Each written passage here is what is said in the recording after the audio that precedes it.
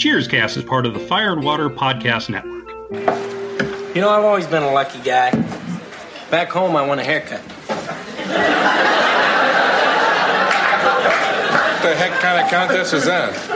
Well, it wasn't really a contest. It was just policy. See, if the barber nicks your ear, you get a free haircut. You wanna be where you can see our troubles are all the same. You wanna go where everybody knows your name.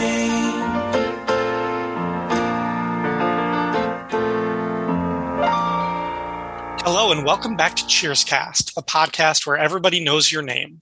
I'm your host, Ryan Daly, and here with me to discuss the Season 4 episode, Fools and Their Money, returning guest, founder of the Right On Podcast Network, Ashford Wright. What's up, Ashford? Ryan, hello. I'm happy to be here. Hi. Good. I don't know if you placed any money on the outcome of this episode, whether we were going to have a good session or not. So if you want to parlay it, now's the time. You know what? I'm just going to go with the push, which I call you get to live another day. All right, folks. As I said, we were talking about Season 4, Episode 12, Fools and Their Money. This episode is written by Heidi Perlman, directed by James Burrows. The original air date, Thursday, December 19th, 1985. When Woody gets on a hot streak betting on football games with the gang, they casually mention how much more money he could win if he placed bets with a professional bookie. Woody jumps at the idea, but Diane and Sam urge him not to throw away all of his savings on long shot bets. Woody persists, and Sam reluctantly agrees to place Woody's bets with a bookie he trusts. It seems that Woody's lucky streak continues when he hits his parlay that would net him $10,000. The only problem is Sam, in an effort to protect Woody from losing his savings on what he thought was a terrible gamble, never placed the bets with his bookie and thus never won Woody the money.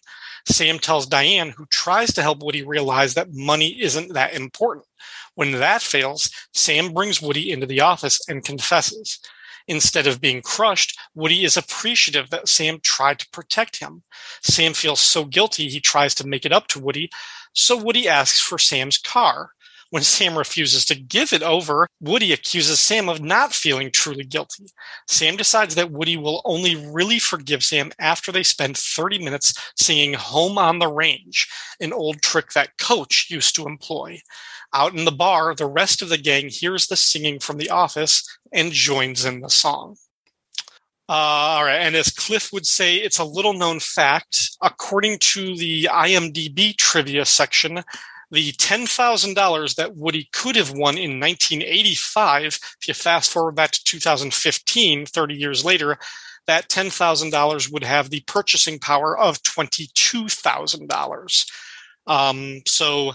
I mean, basically, yeah, Woody could have bought a car with that money, so it kind of makes sense that he would ask Sam for his. Yeah. What did you think about this episode?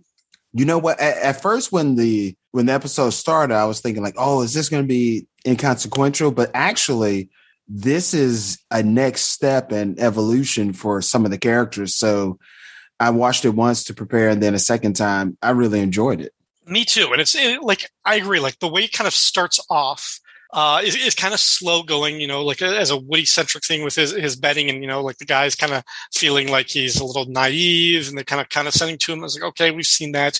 And then there's this subplot with Frasier and Diane, which I'll come back to, which is more kind of a distraction and really kind of shows that at this point they didn't know what to do with Frasier. So you're kind of like, okay, where's this one going to go? But by the second act, once you kind of get into the stuff going on with Sam and a little bit Diane, but mostly Sam and Woody, we really see, as you said, like the next step in their relationship, and the fact that they refer to Coach so overtly and like his memory and that inspiration is really kind of a driving point to the resolution of the plot, I think makes this a really kind of stand out, at least the end. Like the last 5 minutes of this episode, I think are really, really special for that.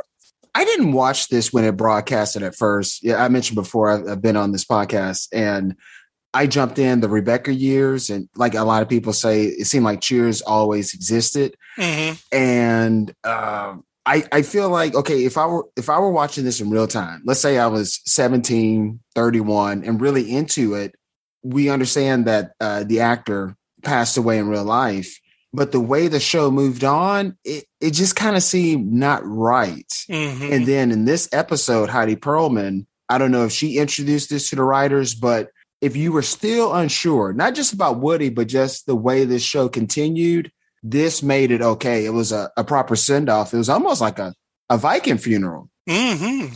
Yeah, interesting. Yeah.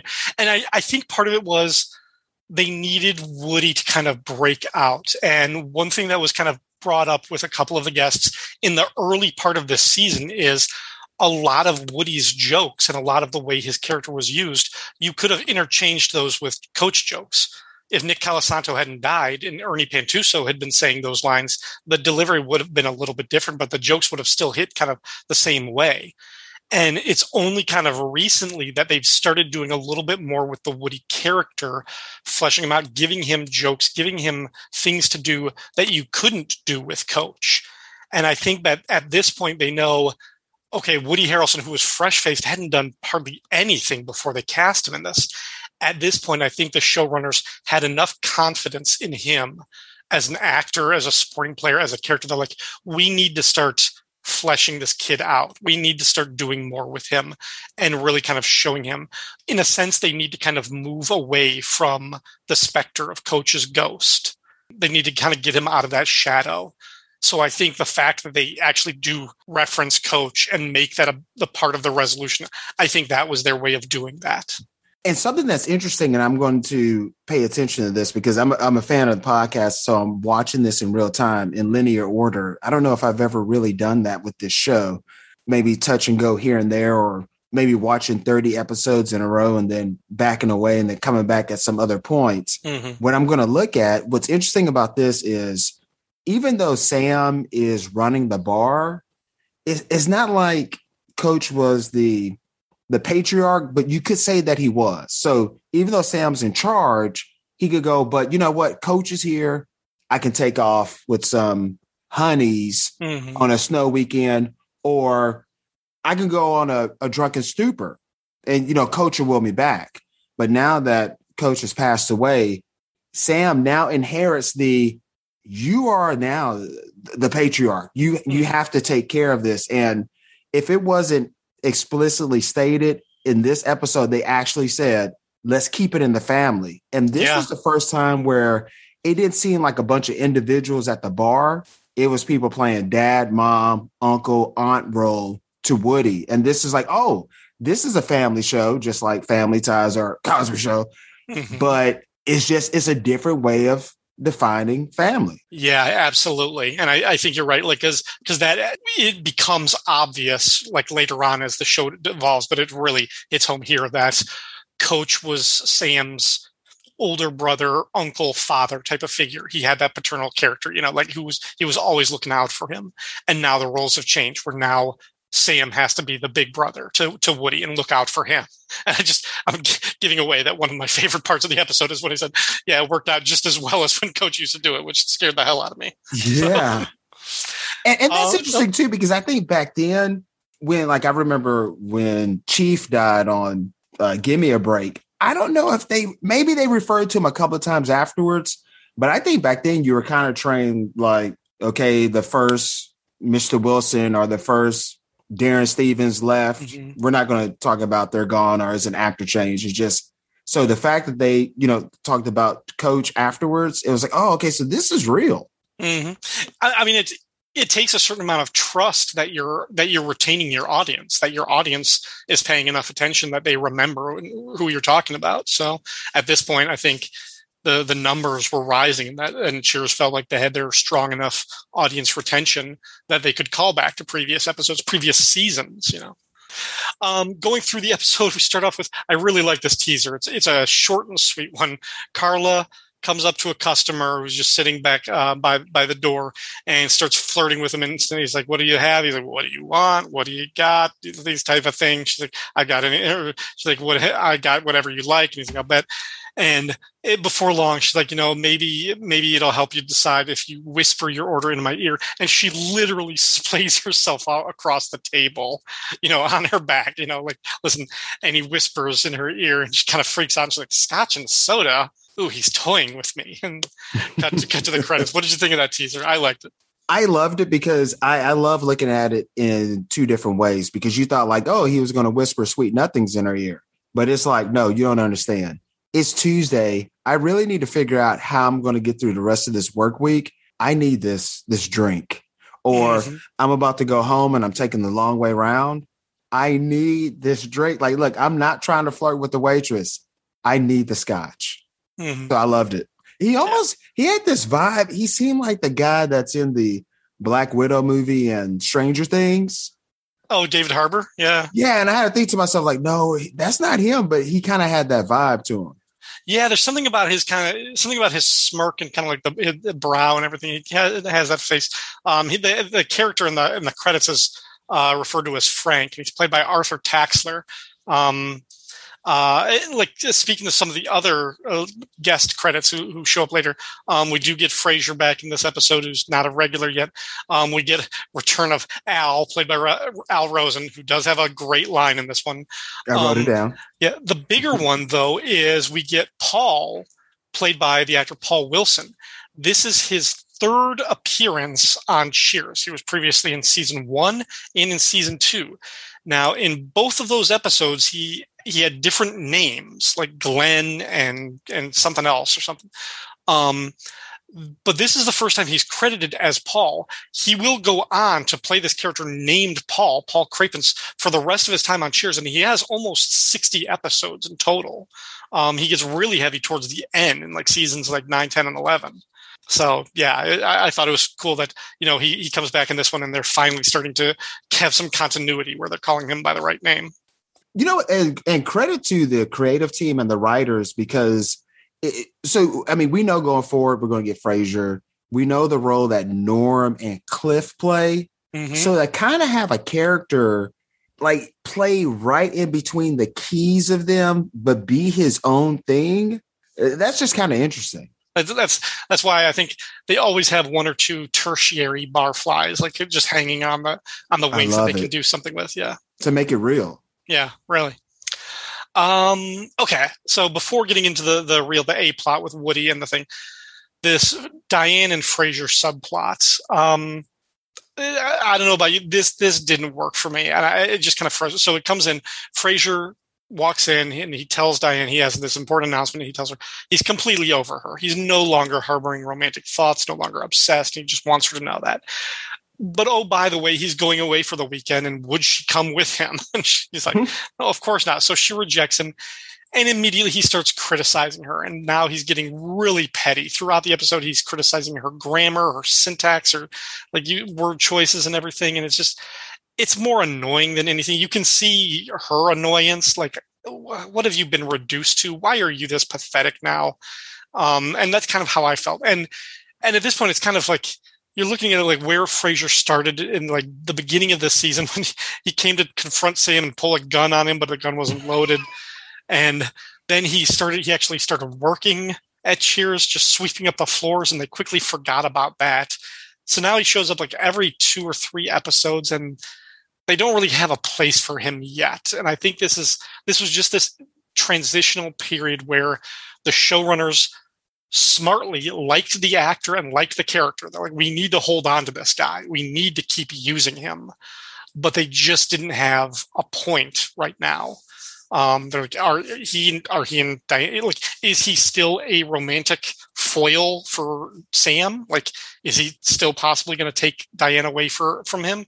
Probably not. Well, then why is he at the bar all the time? Like, these are not his people. Not yet.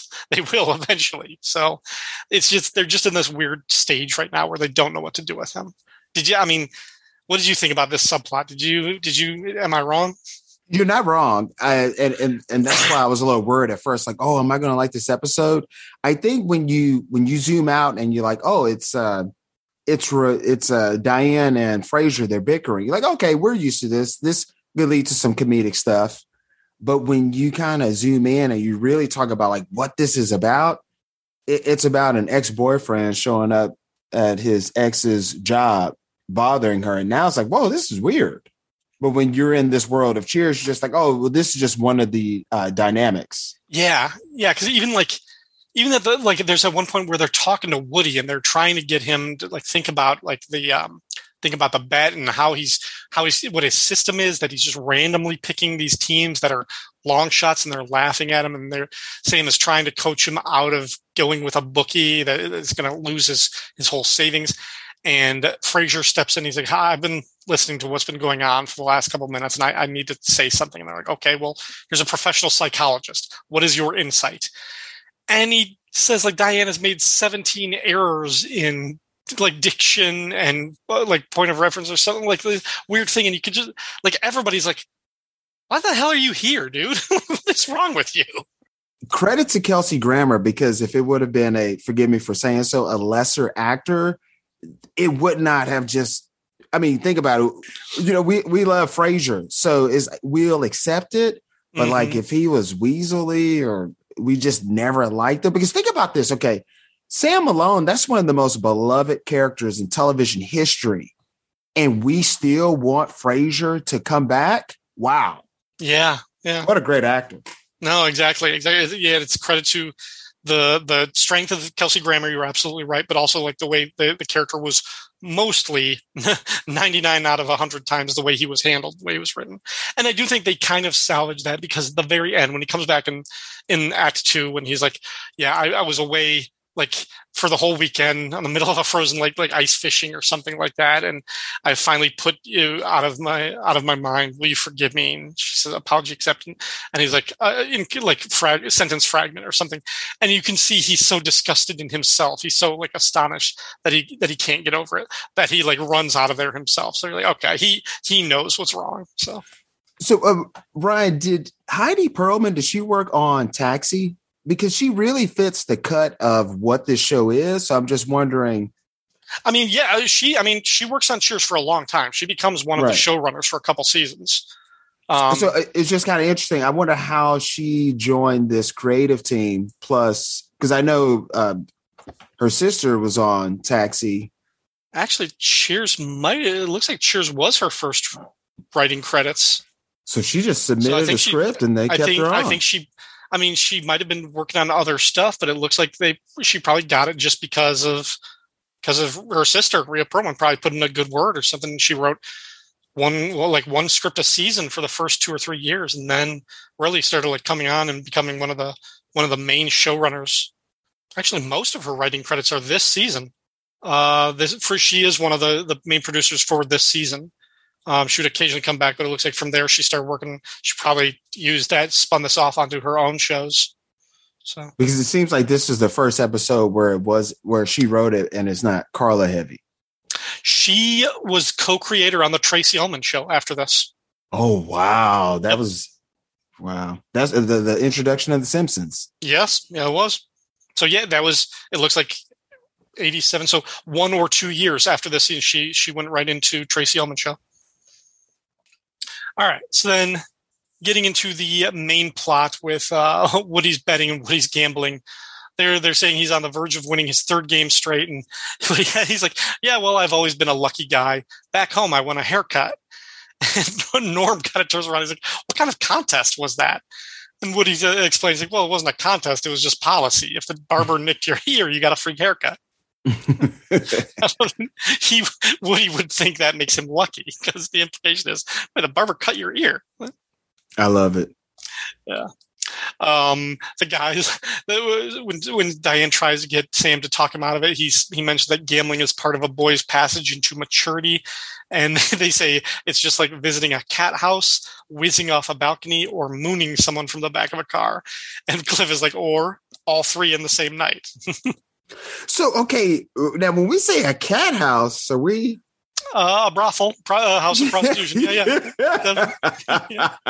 I guess they just threw that out there. Like, if this doesn't send her away and start making her wait on tables, I don't know what will. But I was just like, wow, that was a heck of a thing to kind of joke about. Like, yeah, a cat house. It immediately made me think about Tom and Jerry with those alley cats. So, okay, they were watching NFL football, and it wasn't Monday night because they said there were a number of games. And Norm, he was in a suit. So I'm just thinking, okay, so this was a Sunday. I'm going to be honest with you.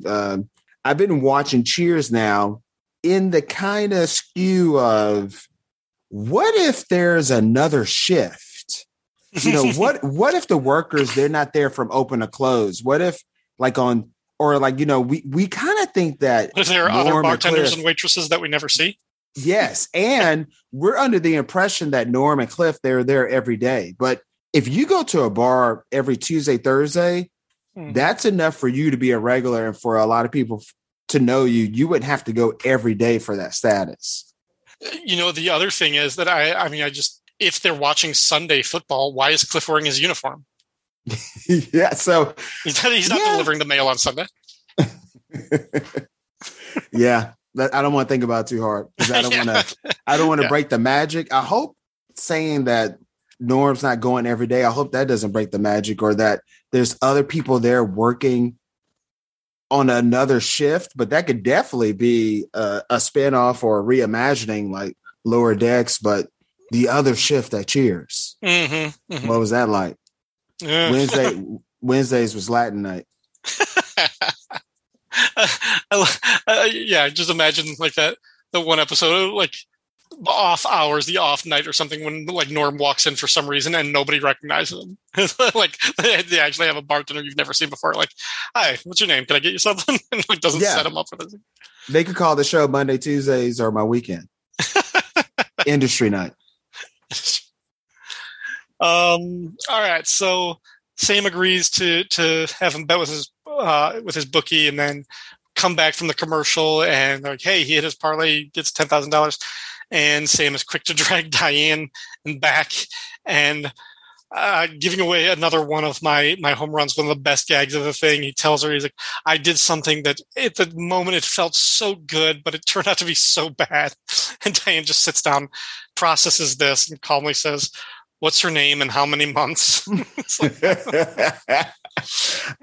to give it away too, where Diane, throughout this whole episode, she is legitimately just trying to work her shift and actually is trying to help. Mm-hmm. My favorite part of this whole episode is when she just, Woody's like, hey, I want to bet $1,000. And Diane just goes to Sam and she just says, hey, I don't think we should encourage him to gamble. Mm-hmm. And not just in I'm Diane, I think I know everything. Like, no, I'm actually trying to help. This is down a road of yikes. Right. Well, she actually described it as illegal, activities or something like that. So it's not just like the risk of losing, but she's like, Woody's an innocent. He's this naive kid. Don't get him involved in something seedy or that could, put him in real danger or jeopardy or something like that. So, I know a guy. Yeah. A friend of a friend of a friend. I love that. Yeah. And is he the bookie? No, but his friend is. Yeah, exactly. Yeah. So Diane tells Sam, she's like, for the first time in your life, you had the right intentions and it still blew up in your face. And then she comes up with the best plan. Sam's like, how am I going to get out of this? She's like, well, we do know that Woody picked the right teams, right? So what if you just went to the bookie and asked him to give you the money? Like, it's like, he'll trust you, right? Sam's like, are you nuts? Yeah, and you know what? Sam did not rip into her like he could have. But yeah, that was like, oh, poor Diane. That's so sweet that you would think these bookies would work on an honor system. Right. I think at that point he was still more concerned about his own integrity in his own situation. But yeah, he was just like shaking his head. I was like, how are you? Yeah. You know what? At the beginning of the season, when Woody shows up, you guys talked about, remember when Woody hopped the bar and Sam kind of looked at him like, that was my mortality right there. Like, yeah, I am getting older. I could still do that, but I would have to mentally prepare. So you start thinking about mortality. So I like this whole thing of I try to look in Woody's best interests. Like, I can still have my fun. I'm Sam Malone. But you know what? I think I do need to mentor this kid. I think I need to help him out. I'm not going to let him lose his money to my buddy that's a bookie. Right. So Diane has this idea that she'll talk to Woody and maybe she'll let him know that, the money's not that important, that there are other things. So she pulls him aside and he kind of gives her this speech, this wonderful speech about how his family never had a lot of money and his parents did everything they could to sacrifice for him. And his mom, always she had this speech about how she gave up on her dreams in order to raise the family and take care. And wouldn't it be something if he could send her this money so that she could live her dream? And Diane's like, oh, Woody, what was your mom's dream? And he says she wanted to be the drummer in a power trio. And Ryan, he credits Ginger Baker from Cream. Right. I wish you knew how much I loved that. I love power trios. Like, that's my favorite thing, like garage rock bands. He said she wanted to always be in a power trio. I was like, this is amazing. This is awesome. Her hero is Ginger Baker. Good Lord. That was insane because I didn't know where this was going. Like, what? Okay. We know the punchline's coming. What is it going to be? My mom always wanted to be in a power trio.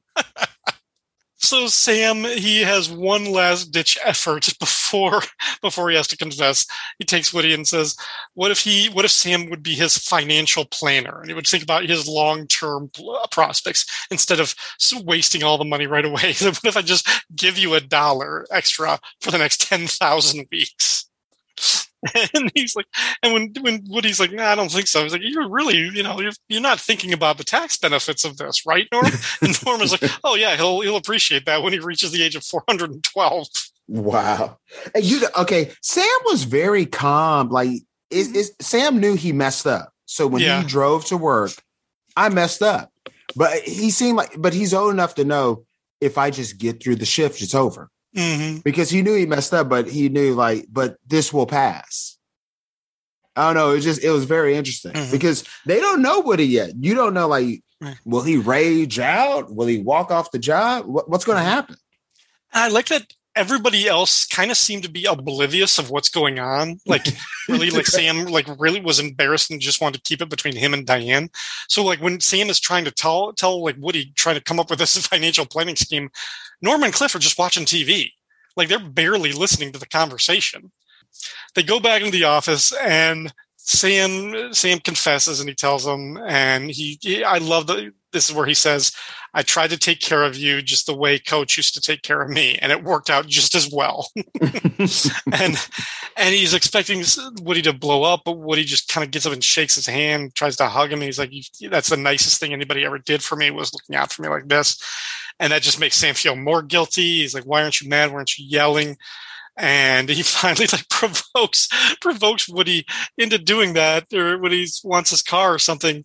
And Woody's when he's like, you're not really like that, all that feeling guilty. It was just lip talk. You don't really feel guilty at all. And he throws something off the desk, and he's like, I'm going to get my bag and go. He's like, wait, why are you leaving? He's like, well, I just yelled at you. I can't work here anymore. He turns it around again to make Sam feel terrible. This kid is so naive that he thinks that just yelling at his boss like this is going to get him fired instantly. I feel like I know Woody when he was doing that. Yes, that's the thing. I think if you just thought Woody's just coming in, filling in, he's just a placeholder, just telling jokes. I think this one, he showed a lot of depth. Yeah, again, I think that's what they needed for this episode. They finally had to give Woody, make Woody a fully fledged character, and we get to know him more and love him more. And that's the whole last couple of minutes about this. And then to reference that this was Coach's trick. If you can stand arm in arm and sing home on the range with somebody for half an hour, you can't possibly hold a grudge. I believe in that. You can't say puppies angrily. But I will say this, and I'm not trying to talk about reincarnation, but the universe really did send Woody to Cheers, because it really doesn't make sense why Woody went to Cheers. The universe sent him, and it feels good. Mm-hmm. We lost Coach and they sent us Woody. Yeah. Yep. Okay, looking at Norm's tab, he had 3 beers this episode, which brings him up to 328 for the series. For the employee of the week, everybody did a good job, but I thought this was obviously Woody's episode, and I totally gave it to him, between his scenes in the office with Sam, but also his monologue to Diane about his mom and everything like that. I just thought this was such a breakout episode for Woody. So I'm going to agree. I was going to go with Diane for the first time, just because I just like the fact that she was really just trying to get through her shift. Mm-hmm. She got her ex-boyfriend and Sam's problems, and she didn't really badger Sam about, see, I told you shouldn't have had him gambling. She was actually trying to help. but you're right. We get a strong performance from Woody. I don't think anyone was doubting him, because one thing that helps, especially when they first meet him, Carla goes like, yeah, we can keep him. Yeah, the gang approved him. So it's like, well, if the gang approves him, I guess I'm fine with it. But yeah, I'll give Woody Employee of the Month. Cool. For Home Run, this was one where my favorite part of the episode wasn't necessarily just a line. It was what we talked about at the beginning with the sort of the passing the torch from Coach to Woody, that I felt like the invoking Coach's name so deliberately at the end of this episode helped kind of pass the mantle of this character that we loved so much. And it was a nice, as you kind of said, because of the singing at the end, it almost kind of had this Viking funeral feeling for Coach, while also, making Woody the new heir apparent in this type of role. And yeah, it was just really good. So that was a good feeling. That was my favorite part of the episode. A send off. Yeah. As a runner up, again, I go back to when Sam says I did something that felt so right when I did it, but now it turned out to be wrong. And Diane's, what's her name and how many months? That was my favorite line. My favorite line was, I thought I'd have a conniption. Yeah, oh, I forgot about that. Yes, that was so good. I forgot. I want to be that guy. I got to tell you this, all the young people out there, I know that appointment television isn't a thing, but just imagine watching this on a Thursday night and then going to bed and having to go to school that Friday. It would just feel so good. Oh, that was me for a couple of years when I was watching the later. Yeah. But yeah, I totally forgot. That's Al's one part of this when Frasier corrects Diane, because she's quoting Schopenhauer, and she says like, I actually had to write the whole dialogue down. Schopenhauer said that noise was the most contemptuous of all interruptions, and Frasier corrects her. He's appalled that she would get this wrong, and he says noise is the most impertinent of all forms of interruption. And she said contemptuous. Can you believe that? And he just mentions it casually to the person standing next to him, and it's Al, the Sinatra guy. And Al just he's like, I thought I'd have a conniption. And you're right. Just every time he said a line, it was just solid gold chef's kiss. Beautiful. I love him. Yeah. All right. Well, Ashford, thank you very much for coming on this episode to talk about it. Where else can people find you if they want to hear more from you in the podcastosphere? Yes, just if you go to any of the podcatchers and you type in Right On Network, that is WRIGHT on Network, you'll find me. And on Twitter, reach me at Huntress Podcast, at Huntress Podcast. Thanks a lot, Ryan. No problem. Thank you very much once again. And thanks to all of you out there who listen to Cheerscast and support the show by liking and sharing on Facebook, favoriting and retweeting on Twitter, and leaving a comment on the website fireandwaterpodcast.com. You can also support the Fire and Water Podcast Network on Patreon. Special thanks to Ashford right here from the Right On Podcast Network, as well as Rick from Jeff and Rick Presents and Monday Movie Muckabout, who sponsor the show. For more information on how you can support your favorite show on the Fire and Water Network, visit patreon.com/FWPodcasts. Thanks everyone for listening, and until next time, we're closed. I think Schopenhauer put it aptly when he said, noise is the most contemptuous of all forms of interruption. Impertinent! Excuse me? What you were trying to say was, noise is the most impertinent of all forms of interruption. She said contemptuous. Can you believe that? I thought I'd have a conniption.